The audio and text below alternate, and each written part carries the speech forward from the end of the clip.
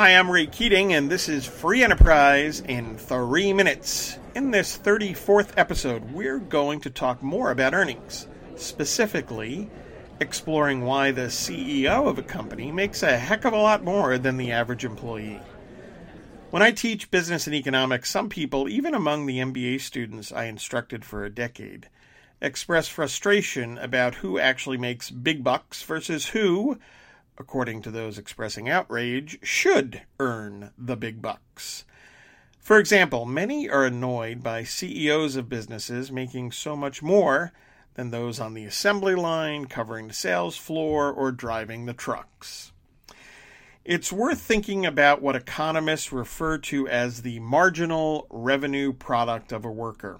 What that essentially means is that the greater a worker's contribution to a firm's revenue, due to, for example, productivity, skills, responsibilities, and decision-making, the greater the compensation.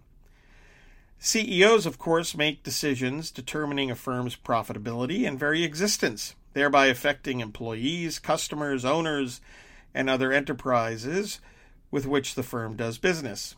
The responsibilities and impact of the CEO dwarf those of the factory worker, the salesman, or the truck driver. For good measure, business leaders today have more to deal with than in decades past, including more intense global competition, rapidly changing technology, and increased government interference. In the end, the supply of people who can be factory workers, salesmen, or truck drivers is massive compared to the individuals who can run an entire business profitably. No doubt, even after digesting these economic realities, some people will demand that something be done to fix what they still see as a gross injustice. But what would that involve? How would salaries be set? The only answer is that politicians and government bureaucrats, guided by political incentives and influences, would overrule the decisions that hundreds of millions of consumers make every day in the marketplace. Indeed, government would take control of those resources. Now, there's an idea that should generate legitimate outrage. Still more on earnings in our next episode. I'm Ray Keating, economist, columnist, and author of the Pastor Stephen Grant novels.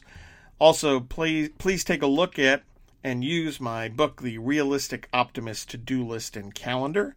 My books are available at Amazon.com and at RayKeatingOnline.com. And check out my business website, DisneyBizJournal.com. Like and follow us on Facebook at Free Enterprise Economics and on Twitter at Free Enterprise 7. And subscribe to Free Enterprise in 3 minutes at iTunes. Thanks for listening, and God bless.